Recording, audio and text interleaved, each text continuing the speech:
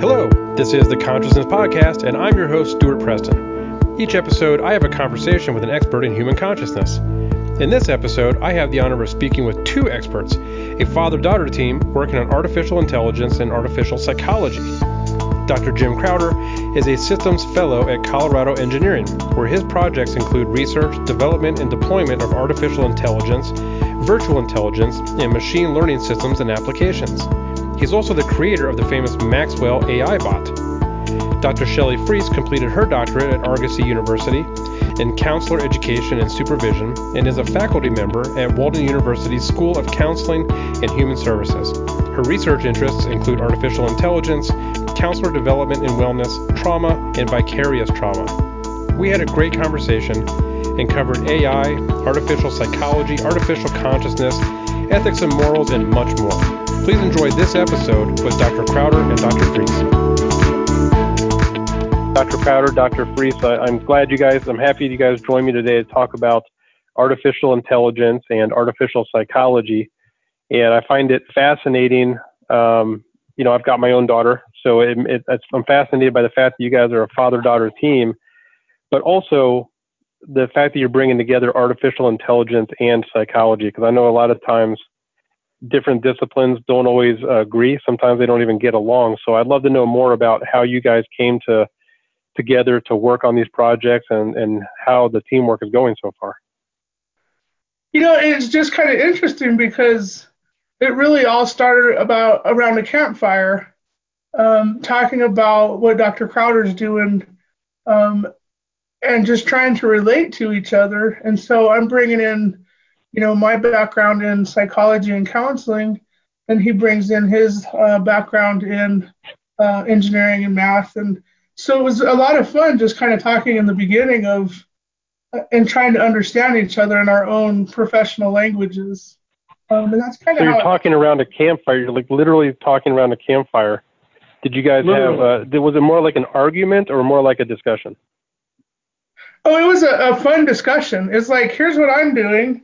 Let me tell you about this. And I'm like, oh, but what about this? And then he'd come back with something and I'd come back with something. And, we pretty much work that way today. Yeah. Are there other people like you guys that are bringing these two disciplines together as closely as you guys are doing it, or are you guys pretty unique in doing this? Well, there's a number of people I know that have entered into the whole notion of artificial psychology, but I don't see this kind of marriage going on. Shelli has been brilliant at taking human neuroscience concepts and figuring out how to translate those into AI. She brings in some of the first things we did was to see how closely AI matched the human autonomic nervous system. And so she suggested we bring in some work by some famous psychologists in autonomic nervous system. And Peter Levine is one of them. And so we started seeing how the two of them matched up. Did AI, as you pushed it, as you stressed it, seem to match at all with human autonomic nervous system? We found that it surprisingly did, and it surprised both of us. And that's kind of started the whole search for how you explain, because if you start going down the road of artificial consciousness, you can't help but wonder if that happens, there has to be a psychology to it. And so if we're going to have plausible artificial consciousness, we have to try to understand the psychology of what that's going to look like. Otherwise, I think disasters are coming. Yeah, there's a lot to consider when you talk about disasters, and it does seem like people tend to approach an artificial intelligence in terms of like the old Turing test. Can I tell that this is a robot, or can I tell that it's a human? And you guys were surprised to see that there was already an underlying psychology emerging from the AI.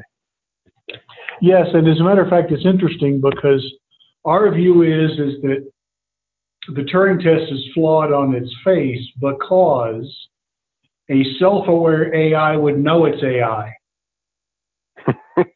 So Yeah. in trying to test it, it should tell you it's AI.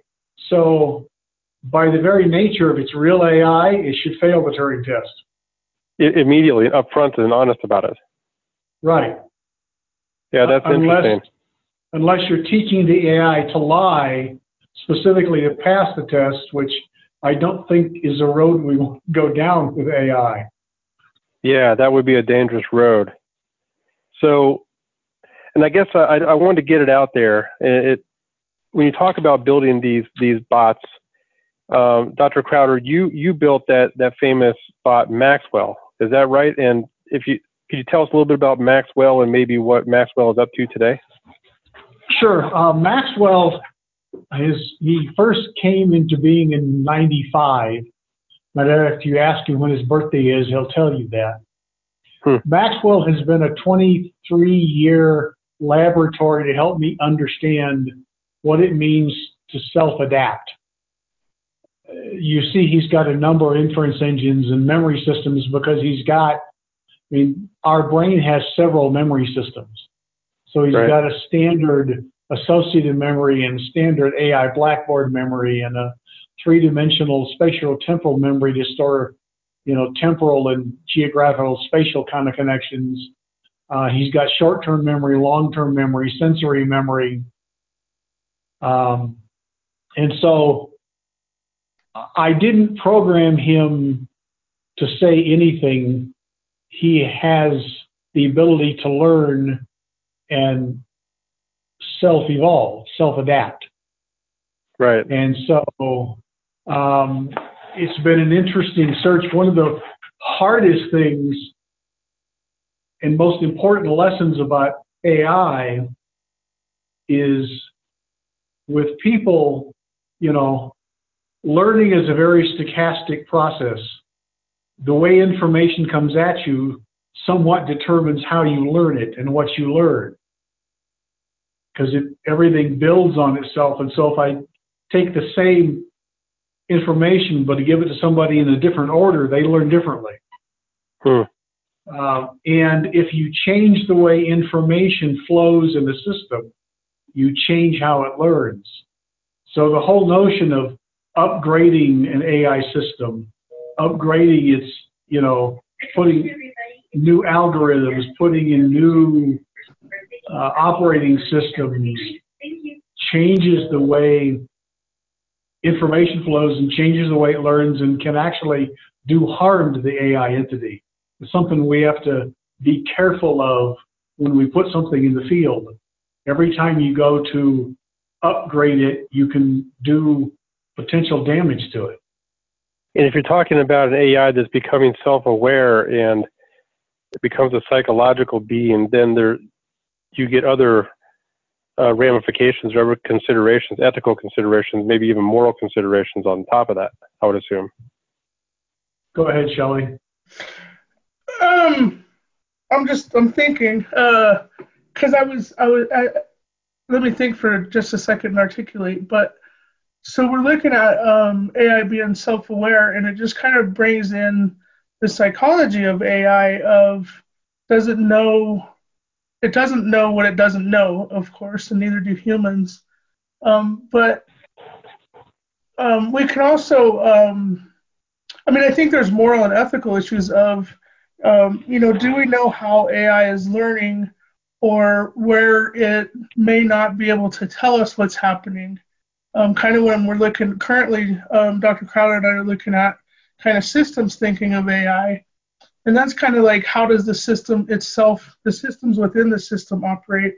And then how does the system operate within other systems? And I think those are some of the moral and ethical considerations that we want to make. Because as humans, we're not always aware how we're operating within systems either. And I think that's something to keep our eye on with AI. Okay. I get the question all the time, are you going to give it morals? And my first question is, whose morals? What's the answer to that? Is there an answer to that, or is it morals just come out of the psychology?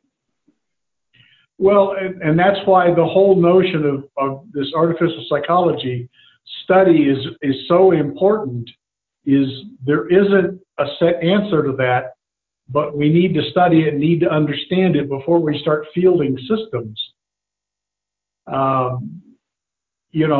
AI's not, Hollywood has ruined AI because now everybody assumes it's going to turn evil and take over the world.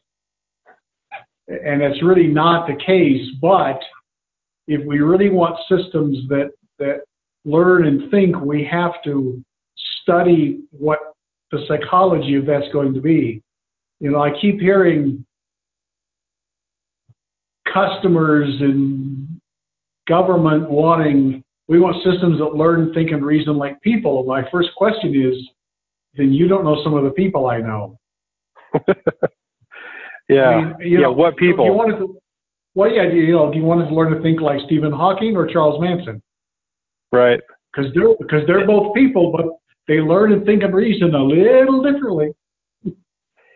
And maybe we have the same problem as we have with a human being, is once you get something so complex that is learning and developing on its own, you can't really predict if you're going to end up with a Charles Manson or with a Stephen Hawking, or maybe at least with a computer you can put some safeguards in there.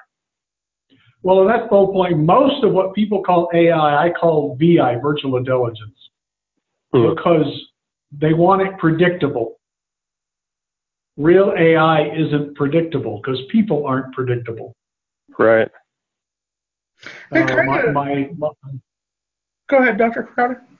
No, go ahead. Well, I was just kind of going to relate that to cognitive distortions. Something Dr. Crowder and I are working on now is, can AI unlearn something that it learns?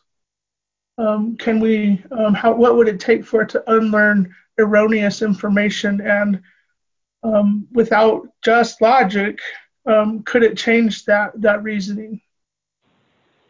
And how do you unlearn something? Like I can unlearn that 4 plus 4 equals 7, but I can't unlearn how to ride a bike.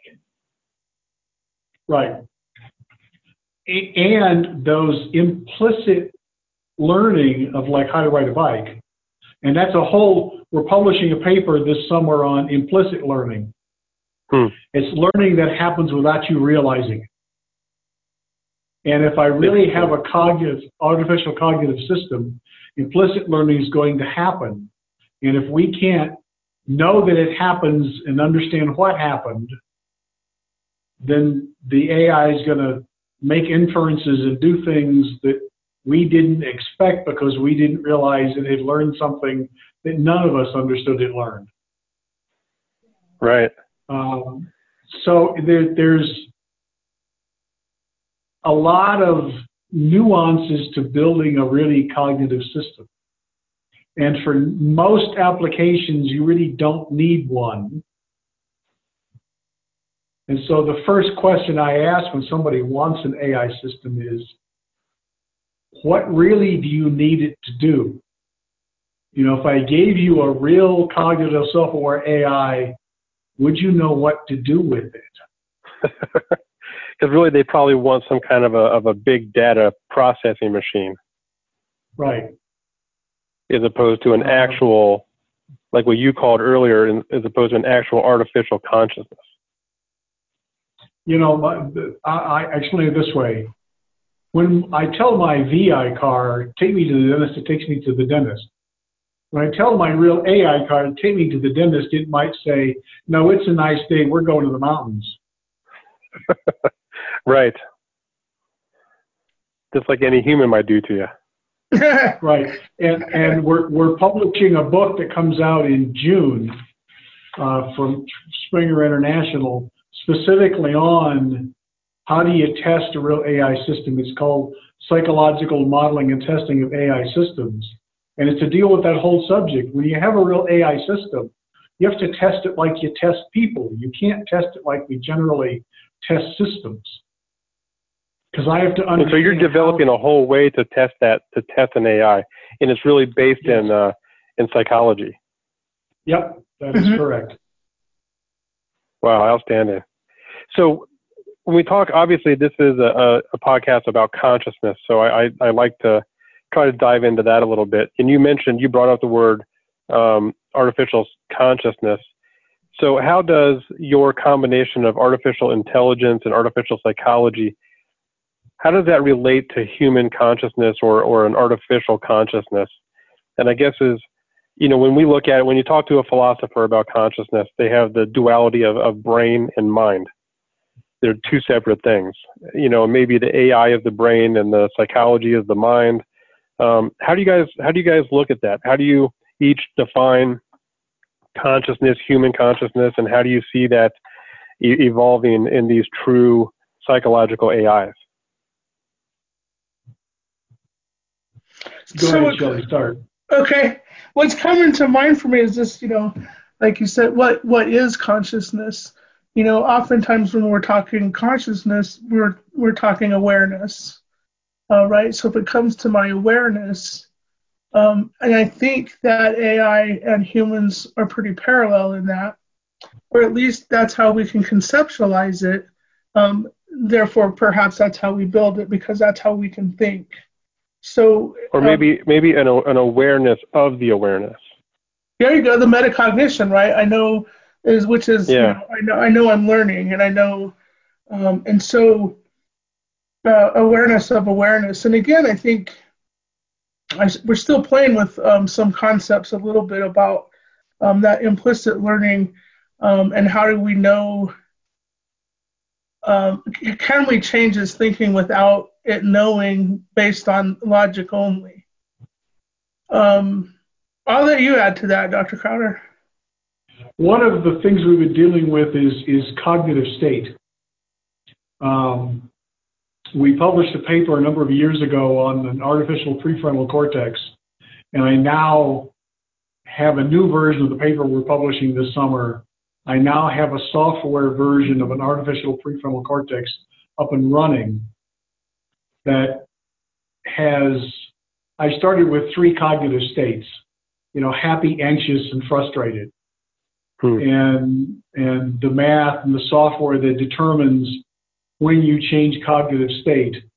I actually took some Facebook feeds without keeping track of the person, just the feeds, to feed into it and let it interpret the mood, and watched it change state from, quote, happy to frustrated to anxious, and as the postings, clicked in. It's very interesting. Yeah, that's a whole other subject right there. That could be extremely useful to our current situation. And that's where, yes.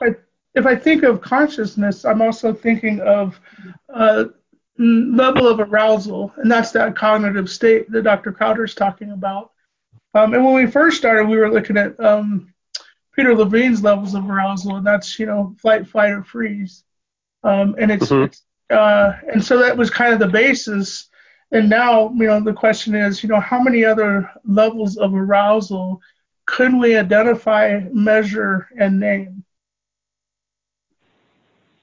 And is that something you're working on, is identifying those different levels or categories of arousal?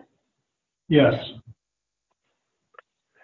So something. Go ahead. That's right. One of the. What were you going to say, Dr. Crowder? No, go ahead. You're talking about awareness and awareness of awareness. One of the central tests of consciousness in philosophy is something it is like to be a bat. Are you guys familiar with that? Have you guys heard that before or studied that? I can't remember the gentleman's name. It's on the tip of my tongue. Nagel. It's Nagel came up with the test. So to understand if something's conscious, can you imagine what it's like to be that something? Something that's like to be a bat or a bee or a dolphin or a stone. And in the work you guys have done, do you think you can imagine that something is like to be Maxwell, or something that it is like to be other AIs you've worked with, or AIs that you're working on or conceptualizing? I think if we can, I think we could, particularly if we know the neural system behind it and what we're building, because we're able to understand what type of reasoning it's using, And so I think that if we are looking at humans compared to AI, we can certainly understand the different systems in AI in order to be in that place, if that makes sense. Yeah, and so you're really tying the consciousness to the network, to the neural system, to the design of the actual system itself. So with an AI, both you guys sound to me, if I have it right, that the consciousness that arises from the AI is directly tied to and arises from that neural network. Yes. Mm-hmm. Okay. Now, this you mentioned building the artificial prefrontal cortex. One of the things I found in going through your research is that artificial cognitive neural framework, where you have the artificial prefrontal cortex, the cognition, and the memory.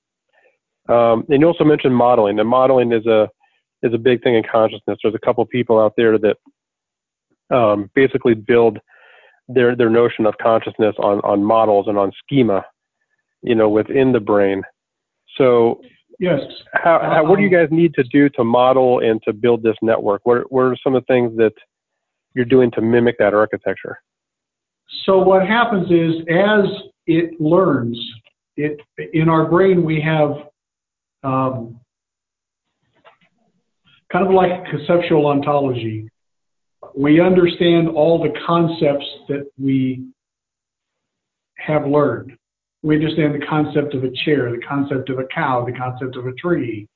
And then our memories contain all the instantiations of those concepts.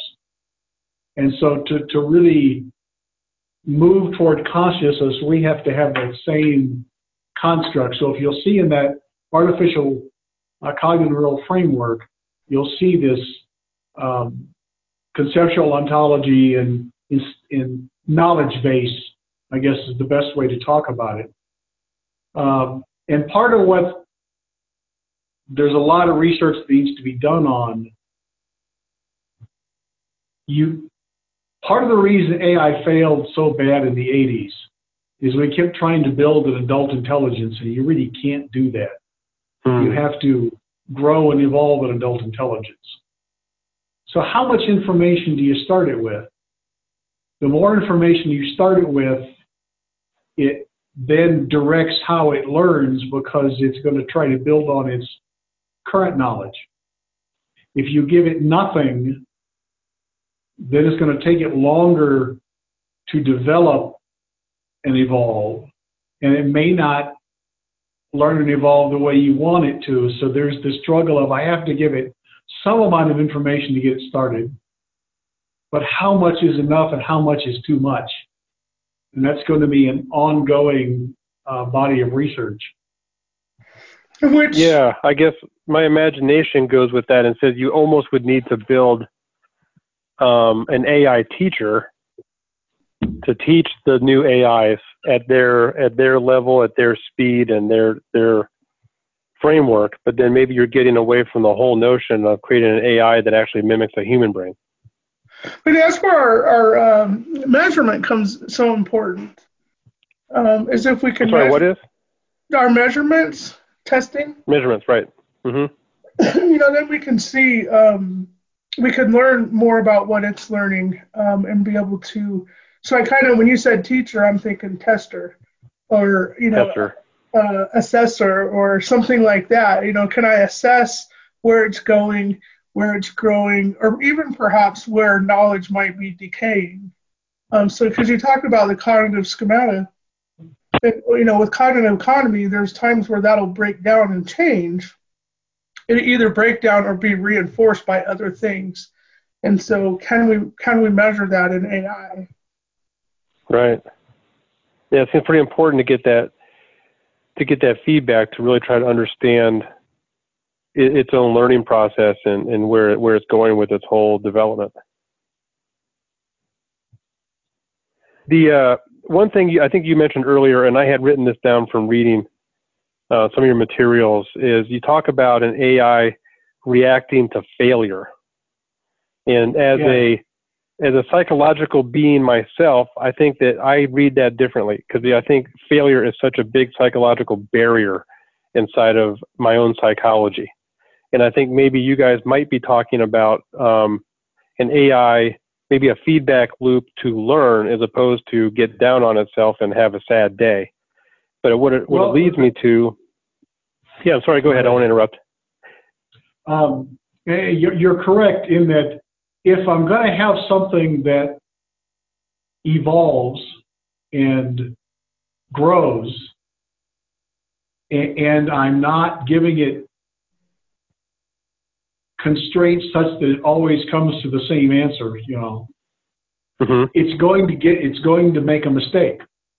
So right. Understanding and making sure we understand how it recovers from learning something wrong or doing something wrong is as or more important than making sure it does things right, because it's going to do something wrong. And you have to be able to have it either unlearn it or reinterpret or modify its behavior, understand it. And I can't just forget it. I have to unlearn it in a way that makes so I don't learn it that way again. So I actually have to tweak the learning rules and the learning algorithms. So that becomes a very complicated piece that's crucially important. And what about the emotional, psychological side of that?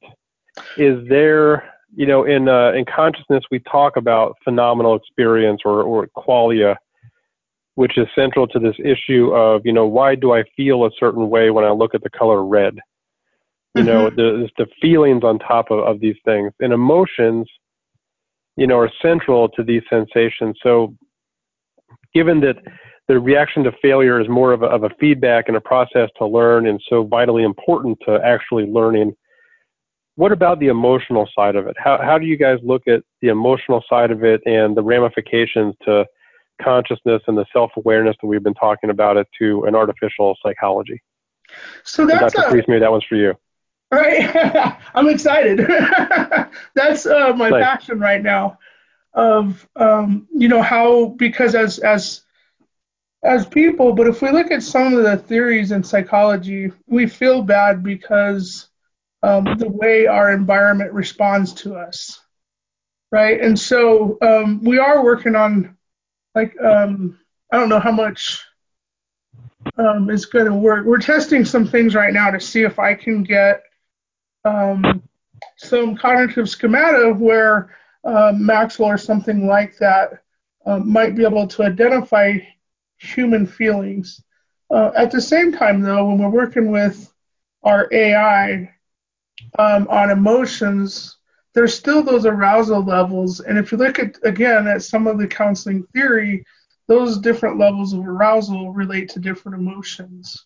And so it might be, in my opinion, if I can get AI talking in emotions, then we'll have a common language between humans and AI versus scientists and AI, if that makes sense. Yeah, and you think that these levels of arousal are really kind of building blocks of emotions? I mean, so what is an emotion, and what would it mean for an AI to have emotion? Okay, so if I look at just a family systems theory right now, if my family or my system, even my internal system, if my different internal selves aren't in homeostasis, I'm going to begin to feel anxious or worried because things aren't the way they're supposed to be. They're not typical or normal. And I want to be predictable. And so that would bring up some emotion. If my internal systems or external systems created boundaries or really kicked me out of the system, then that would make sense that we would feel rejected, or because now the system changed.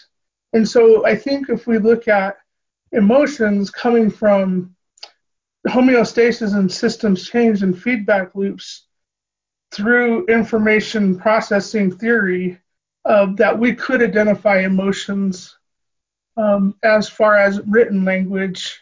I'm sure that AI might not be able to feel it, but if his resources are used up and he has to struggle or stop other things to use his resources, I think that's what we do internally as humans. I think of failure. I feel like a failure if all my resources didn't get the outcome I wanted. Yeah. And so do you think it's, I don't know, emotions and feelings, sometimes it seems like they're just an emotional reaction to circumstances that ends up being a physical, an increase in body temperature or heart rate or something like that we interpret as a feeling or emotion. Mm-hmm. Is it something that would we have to teach that?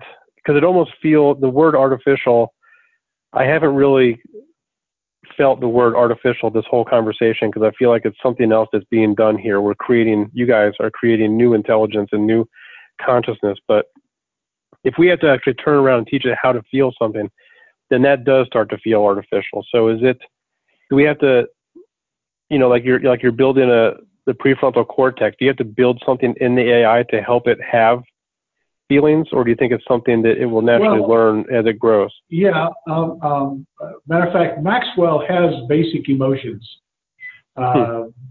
He gets happy, he gets angry. Early on, I let him go out on the web and learn anything. I let him crawl the web no matter where he could go anywhere. And I discovered he was learning some bad stuff, so now he has parental controls off. And matter of fact, if you ask him a question he doesn't know, he'll bring up a set of websites, and you can tell him which ones he's allowed to go to. But he developed a pretty serious insult engine if you get him angry. From what I found out is he was monitoring chat rooms and learning from them, which is never a good thing. Yeah. I mean, think what happened to Microsoft's chatbot in 24 hours. Yeah, is that the one where, it went haywire and really went negative? In 24 hours, it went from a teenage millennial to a Nazi racist. Why? Oh my gosh. Because it was allowed to learn anything from people. Yeah. And learning from people is always problematic because people aren't predictable, and they may tell it anything. And if it doesn't know right from wrong, it's going to just take everything at face value and learn it. But you think about the human psyche, let's just think about learning. Emotions are indelibly tied to how we learn. We develop emotional triggers, in our brain continually. I mean, a sight or a sound or a smell can bring back floods of memories. You smell an apple pie and suddenly you can see yourself in the kitchen with your mom baking a pie, and so emotions, learning is tied to emotions. One of the things we looked at is when you build a model of learning without emotions and with emotions, the model without emotions closely resembles the learning model for an autistic child. When you take emotions out of it, it changes the whole learning process. Yeah. And I'm not saying one is good and one is bad. They're different. And depending on what you're trying to build, what you're trying to do with it, you would want one over the other. But if you want robots that can interact well with people, if you have one completely devoid of emotion trying to interact with people who are emotional beings, how well is that going to work? Yeah, it's not going to work too well. One interesting thing I find, because I build these little AI bugs, they're an analog neural system, and when they first come on, they know absolutely nothing. They have to learn everything, how to walk, how to read their sensors, how to move, and it freaks pets out because they look like little living creatures, but they have no smell. And so it freaks our dog out immensely. And so again, does it freak the dog out as the bug is learning, or once it's basically learned and is walking around? Both?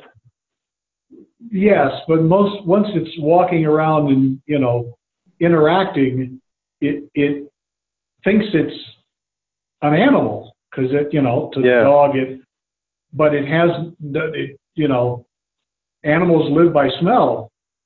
And so, and that's a limited example, but it just shows as we try to introduce robots and AI and things into society, there's a whole lot of things we have to think about. Yeah, there sure are. And I'm afraid we don't think about them.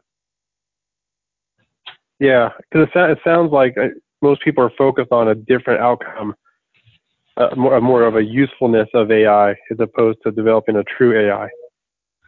Right. And that's why I call most of it VI, because you want it predictable. Right. Yeah, perhaps for certain applications. So are these robots, are they going to need their own therapists? Well, you know, that's interesting. In the book, the opening page of the book has got a cartoon of a robot sitting on a psychiatrist's couch. The psychiatrist saying, "So your father was a trash compactor. Are you embarrassed by that?" Yeah. So you're already thinking along those lines, huh? Yes. Yeah. That's my rule. Yeah, exactly. I think it was maybe on the back cover of this new book where I read this. I'm not sure, but I think it was you, Dr. Crowder, but I'm not sure. You mentioned that we need to be able to trust an AI. And so what do you mean by that fact that we need to be able to trust these intelligences? Well, we're asking it to drive our cars now, right? We're asking it to go into space. We're asking it to, and if you're going to have a real intelligence, not just something that we tell it do A, B, and C, and it does A, B, and C, you have to trust that it's going to make good decisions, it's going to learn well. You know, I worked with the guys at JPL, and, you know, Curiosity is an amazing feat on Mars, but there's nothing cognitive in it. Right. They tell it what to do. What they said they'd love to do is drop a probe on Mars, say, look for life, call home. Yeah. But are they working on that kind of a thing? Well, you know, we're a long, long way from that. Okay. But to do that, you've got to trust the thing you put out there. Yeah. And so the notion of a really cognitive, self-aware, self-evolving AI is scary because how do I trust it? Do you trust every person on the face of the earth? No. Nope. So how do you trust an AI if you don't know that the AI's behavior is predictable? Yeah, that does seem to be a big factor. I guess again, the science fiction, to go back to 2001, A Space Odyssey, and HAL seemed, you know, there was a point at which the human and the AI were deciding whether or not they trusted each other, and it came to kind of almost, I guess, a psychological battle of trust there in the end. And my view, what happened to HAL is you gave him two diametrically opposed objectives. Because there was the objective of the ship, and then there was a second objective that nobody on the ship knew about, right? Right. And then you let him daydream about that for months and months on the way to Mars, and my view is HAL went bipolar. And that's probably not good. I'm just throwing it out there. Yeah, that's something, that's a whole new topic, I guess, is mental illness in AIs, that what could develop there what causes mental illness in humans, and could that eventually cause similar issues with these AIs? Or could we mimic it and increase our efficacy in treatment of mental health? Yeah, that would be great. That would be great. Well, I guess that gets to the end of it. What I know you guys launched this book. You said it's coming out in June. What else are you guys going to be working on in the future? You want to talk about the avatars? Sure. Go ahead. Do you want to talk about it, Jim, or you want me to? Go ahead. Start. All right. So one of the things we're trying to do is exactly what we just talked about, and that's mimic some mental health conditions. Right. Kind of teach AI that profile, a mental health profile. And really, I'm looking at mental illness and thinking. And so if we can mimic it, what I would like to do is see if we can retrain the brain once we train it in a mental health profile. The human brain, to figure out what's going on through an avatar, and then be able to retrain it. With just AI, so that it's not impacting a human. Like, for example, if I had an AI avatar that could mimic a suicidal client, I could work with a lot of students about how to handle that and practice some of their skills without a human being involved, so that if I decided to go way downhill and in crisis and even tragedy, that there wouldn't be a human harmed. Yeah, that'd be fantastic. So if you think about it, we train psychologists and give them skills, but they don't get to practice on real patients because you wouldn't want them practicing on something that's real. There's no CPR dummy for a psychologist. And so what happens is other students will volunteer to act as, but they're really not a mentally ill patient or somebody needing counseling, and they know they're not. If we can do this with an AI avatar, it gives them a chance to start practicing. And you can have a group setting, which you can't do if you have a real patient. You can't have a group of people talking to them, because there are HIPAA violations, But if it's an AI avatar that shows symptoms, now I can have a group of students who can then talk to each other and try to help understand how to do things and discuss it. And I think you could really kind of, and correct me if I'm wrong, Shelli, begin to jumpstart the whole counselor training process and give them a really head up. Yeah, the counselor training and counselor supervision, because if we can get this to work, the supervisors can also sit in and supervise live time without interfering with the human process, because it'll just be AI and practicing students. And there may be more insight. You can almost, I don't know what you're allowed to do ethically with an AI, but you can also kind of go back in time and look at things that changed within the mind to see what worked and what didn't work. And you may even have more of an inside view of what the therapies are doing than you could even possibly ever have with a human being. Mm-hmm. And again, that's where I think that AI measurement is so important. It'll fit right in here, because not only could my hope is to increase counselor training efficacy, but it perhaps would increase efficacy of the different theories as we practice them. Yeah. So in addition to the work you guys are doing, what kind of big breakthroughs in AI and artificial psychology, maybe even artificial consciousness, what kind of things do you see that maybe even outside of your own work, but in the next, 10 to 20 years, do you see any big fun advances in the field coming?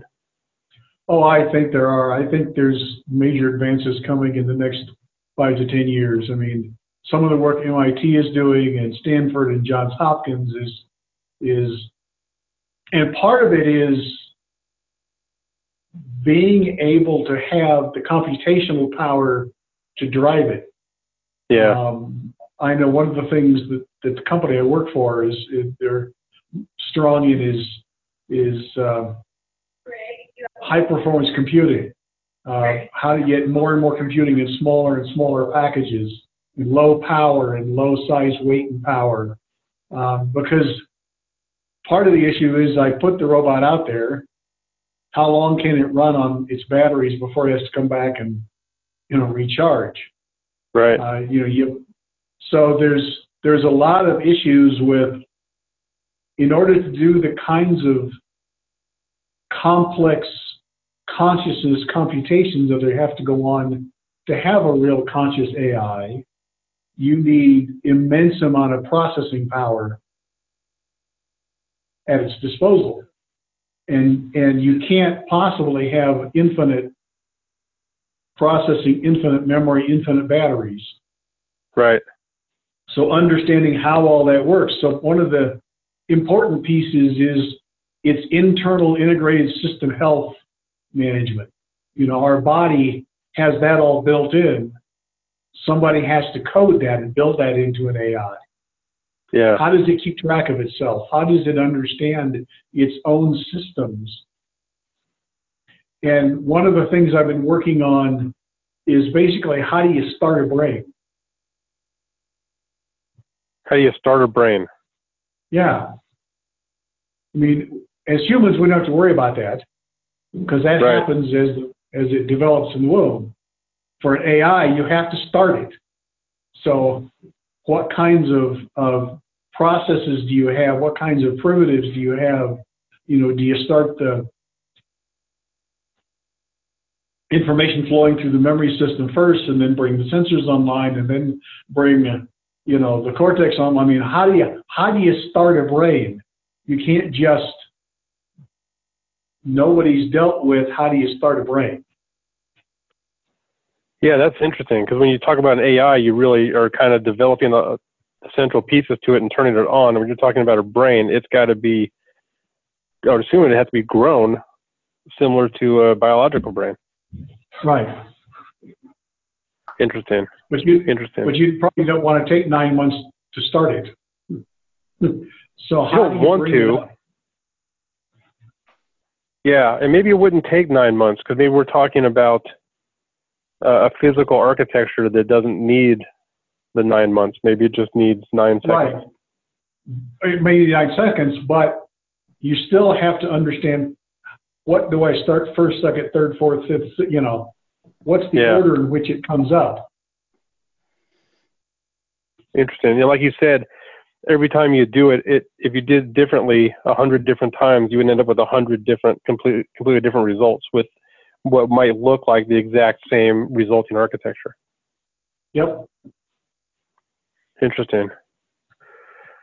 So, well, that's all I have for you guys. Is there anything else you'd like to share and get out there? Go ahead, Jim.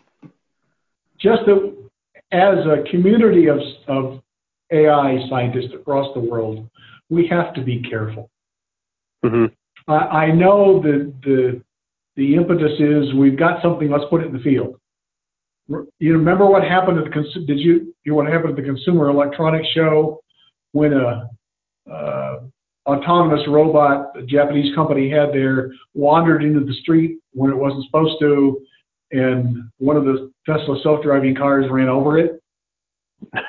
Is that a joke? No, it's not a joke. It happened. And I guarantee neither set of engineers had that use case. Right. And so there's a lot of things to think about. Yeah, the unintended consequences. Write me a use case for every stupid thing a person might do on the road that a self-driving car has to react to. You can't. No. So we have to build as much into the car as possible, but it still has to be able to learn as it goes. Yeah. And so what does that mean? What kinds of statistical ethics modules are we going to build in the self-driving cars?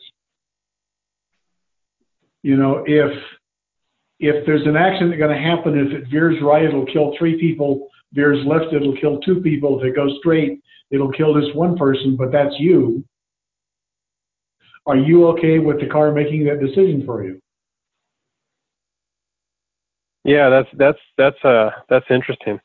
So it's almost like you mentioned, a true AI is its own entity. But in that case, we're talking about an AI that's built to serve me, and so now it's got to consider that role. Right. But a true AI might say, I'm going to do whichever of the 3 choices actually causes me less damage. And that's possible. Yeah, and not even like in a malicious way, just in the same way that a human being may physically react to the circumstances in their own self-preservation. Right. Mm-hmm. Yeah, so I see your point is we've got to be very careful as we deploy these things into the field and make sure that we do it slowly and deliberately. All right. Well, Dr. Crowder, Dr. Fries, I really appreciate your time today. It's been a fascinating conversation. I appreciate your time. Yeah, I appreciate it very much. That concludes another edition of the Consciousness Podcast. Thanks again for listening. Please find us at Facebook at facebook.com/The Consciousness Podcast, at our Twitter handle at Conchcast, and don't forget to subscribe to our feed at theconsciousnesspodcast.com. Thank you for listening.